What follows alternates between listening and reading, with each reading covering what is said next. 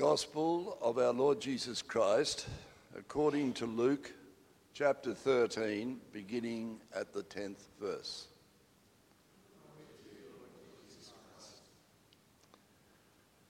Now he was teaching in one of the synagogues on the Sabbath, and just then there appeared a woman with a spirit that had crippled her for 18 years. She was bent over and was quite unable to stand up straight. When Jesus saw her, he called her and said, "Woman, you are set free from your ailment." When he laid his hands on her, immediately she stood up straight and began praising God.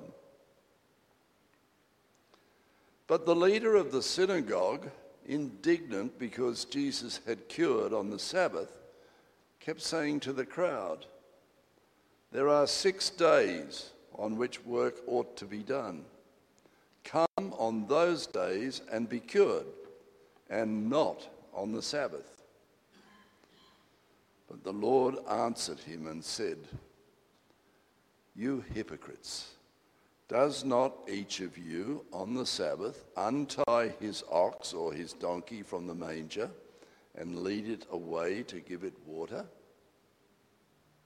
And ought not this woman, a daughter of Abraham, whom Satan bound for 18 long years, be set free from this bondage on the Sabbath day?" When he said this, all his opponents were put to shame, and the entire crowd was rejoicing at all the wonderful things that he was doing. This is the gospel of the Lord. Praise to you, Jesus Christ.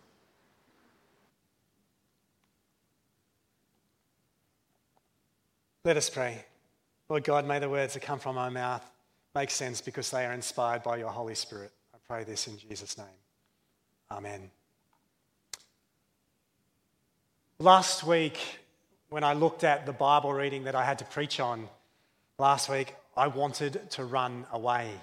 If you missed that last week, it was a doozy. This week, when I looked at the Bible passage that Bruno has just read for it, I wanted to run in lots of different directions. Given that our theme is momentum, the fact that these readings are moving me, hopefully that's a good thing. And hopefully as we move into the second half of our, or the next part of our next 25 years, we will be a church that is continuing to be challenged and moved by God's word. But this is such a rich passage.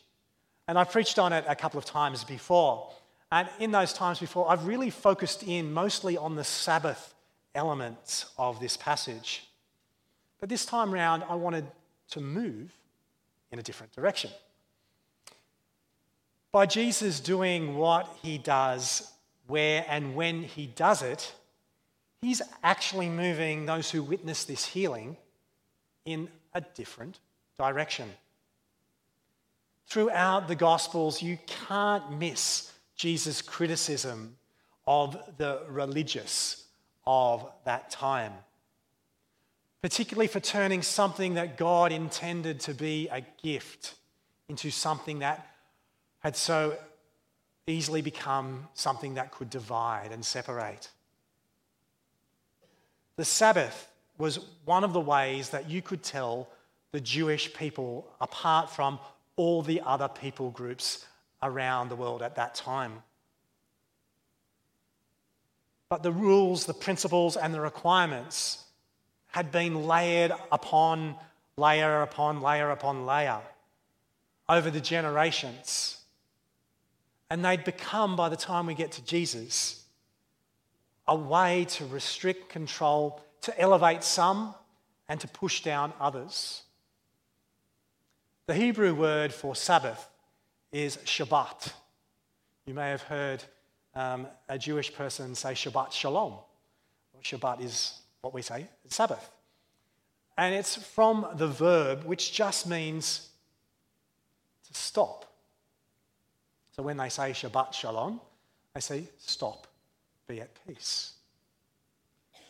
So the idea of Sabbath was to stop and rest, to know that the world will continue to turn without you.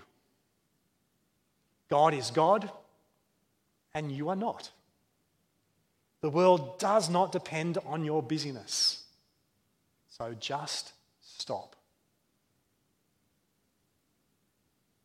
While we might stop, God does not. But as we stop, we become more ready to notice God at work. In Jesus' healing on the Sabbath, he's redirecting the attention of those gathered away from the systemization, the ritualization, and the expectations, and he's directing them towards the revelation of God at work and the need for God to be at work. He's moving them in a different direction. Much to the embarrassment of my children, more so the older that they have got, I like to stay on top and in touch with the latest jargon, slang, and buzzwords. I mean, how else am I supposed to know if something is a vibe or not? The young people might get that, but us oldies. The church is not immune from its own versions of slang, jargon, and buzzwords. As I'm listening to podcasts or sermons from other churches or reading books in the last few years, one of the buzzwords or words of the moment has been posture. A Christian should have particular postures, and God moves us to take up different postures. Postures of service, the posture of repentance, a posture of humility, a posture of prayer. I've lost count of the number of times I've been asked to go into a different position or posture. I guess it means that Christians are supposed to be pretty flexible, which I think is a good thing. But in truth, I actually really like this term and the phraseology in which it's used. And it has particular relevance to today's passage. Jesus heals this woman, and as he does, he changes her posture. There can be momentum when you change your posture. When you move from being bent over to being standing upright, there's momentum in that movement. But more so, when you move from a posture of Sabbath, stop and rest. Rest in the way that it's intended. We stop and we reflect and we become ready to notice God at work. And then when we stand, there's real momentum. I thought of demonstrating that momentum of being really stopped and then standing straight up by doing a burpee, but I'll save that for the gym later today. I don't like burpees. Standing as a posture can say so many different things. But this morning, I want us to wonder what it would mean if we were to stand with grace. I'm going to apologise in advance for the way that my crazy mind works sometimes. When a subject or a topic comes up, my mind often runs to match that subject or topic with a song. And as I was thinking about standing this week, 4 songs came to mind. 1 old hymn and 3 classics. None of these songs in and of themselves completely explain what standing with grace actually means. But I think by looking at them, it might help us to move away from what standing in grace with grace isn't and move towards what standing with grace actually is. I'm a very good church boy, or at least I've tried to make you think that. And I've been going to church for pretty much every weekend of my 50 years of my life, give or take a few here or there. And so the very first thing that came into my mind was the old hymn, Stand Up for Jesus.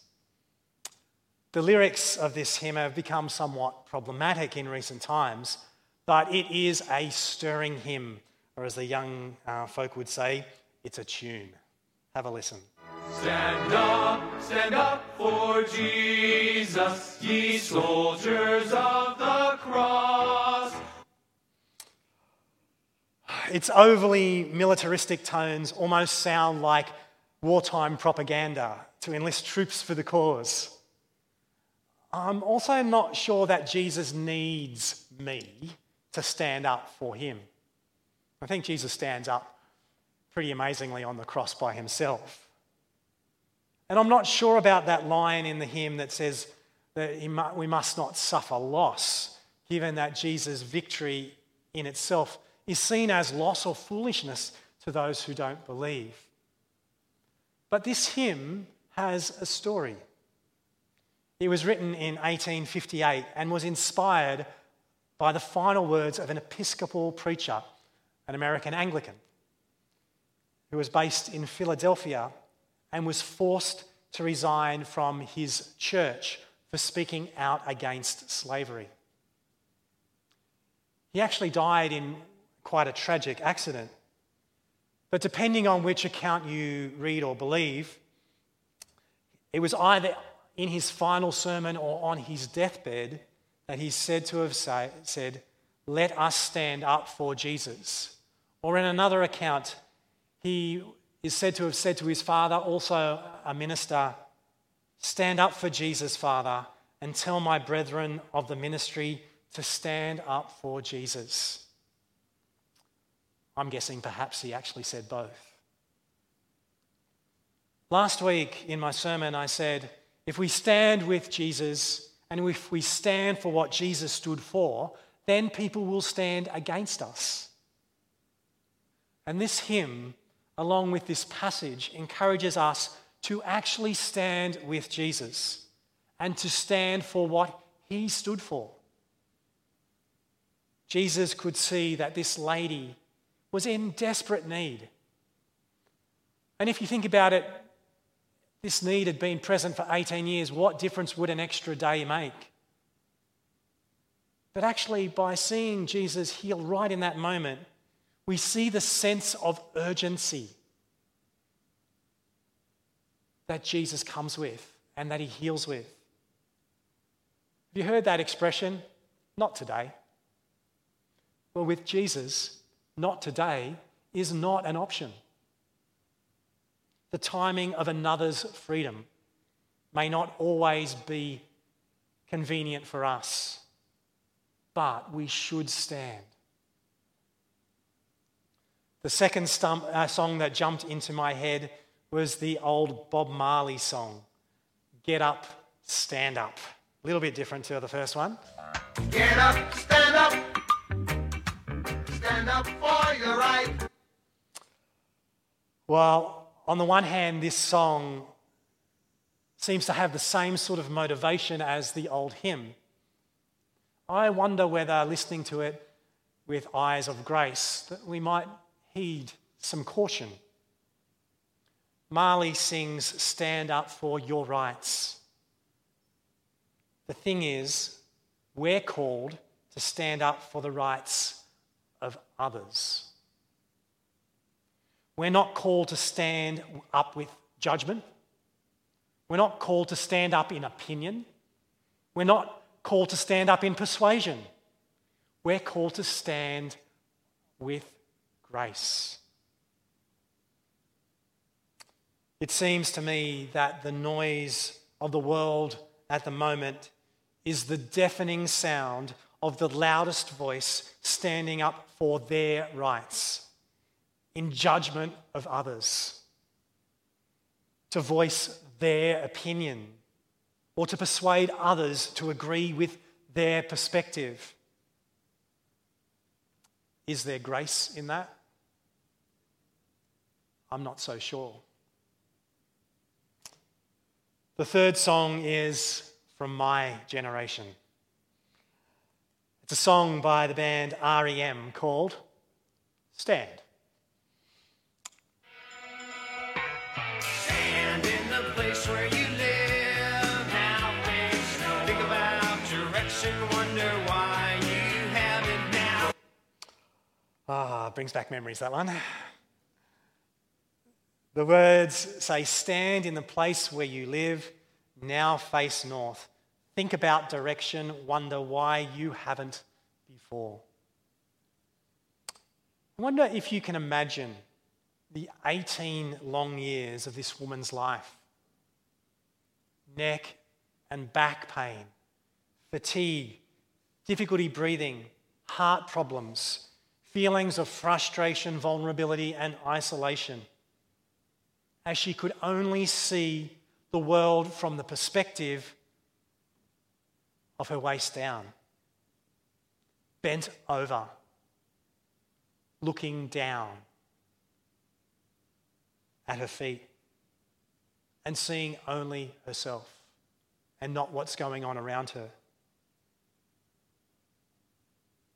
But when you change your posture from being stooped over to standing, and especially when you change your posture from the Sabbath stop and rest position to that standing up posture, your eyes are up.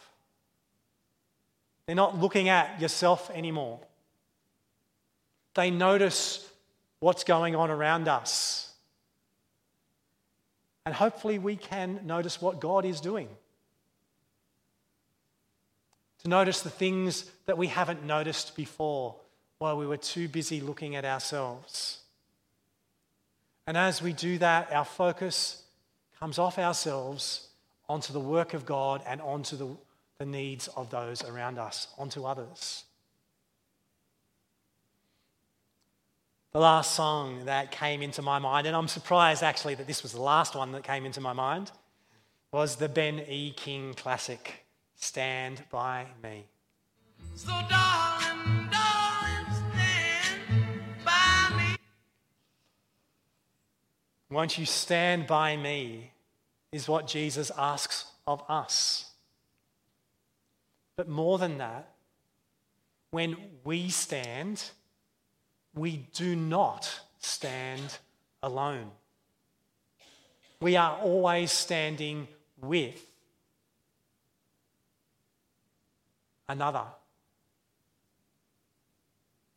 It's not a matter of racing to the nearest soapbox so you can get your best position on the street corner.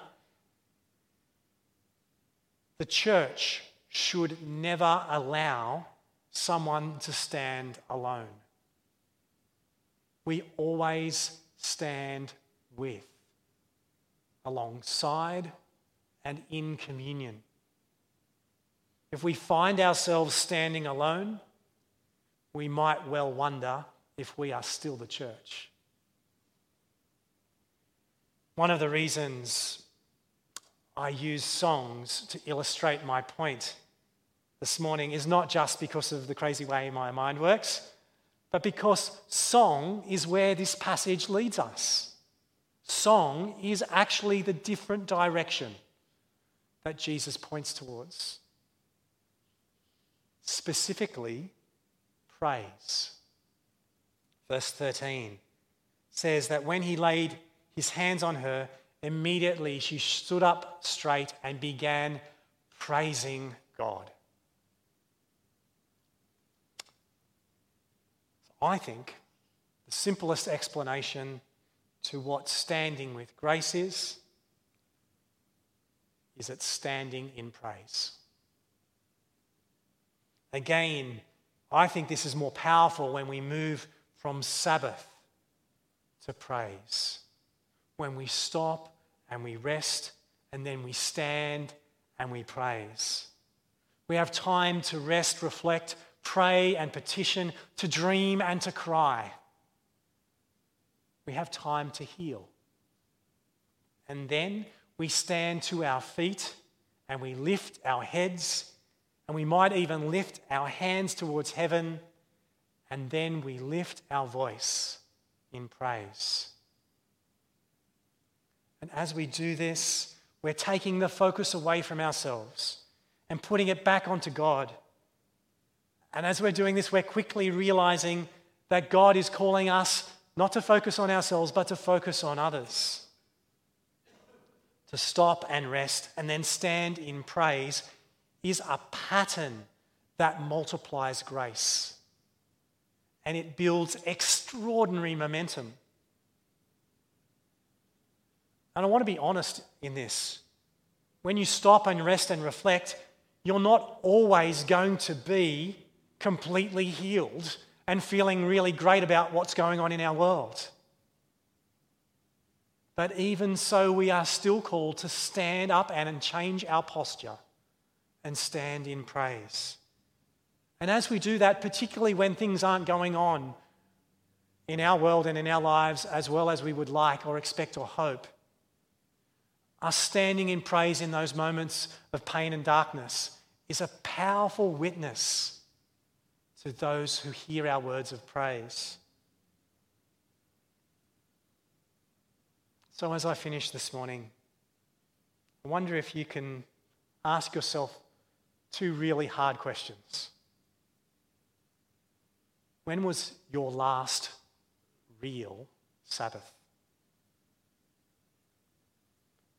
And how often do you really stand with grace?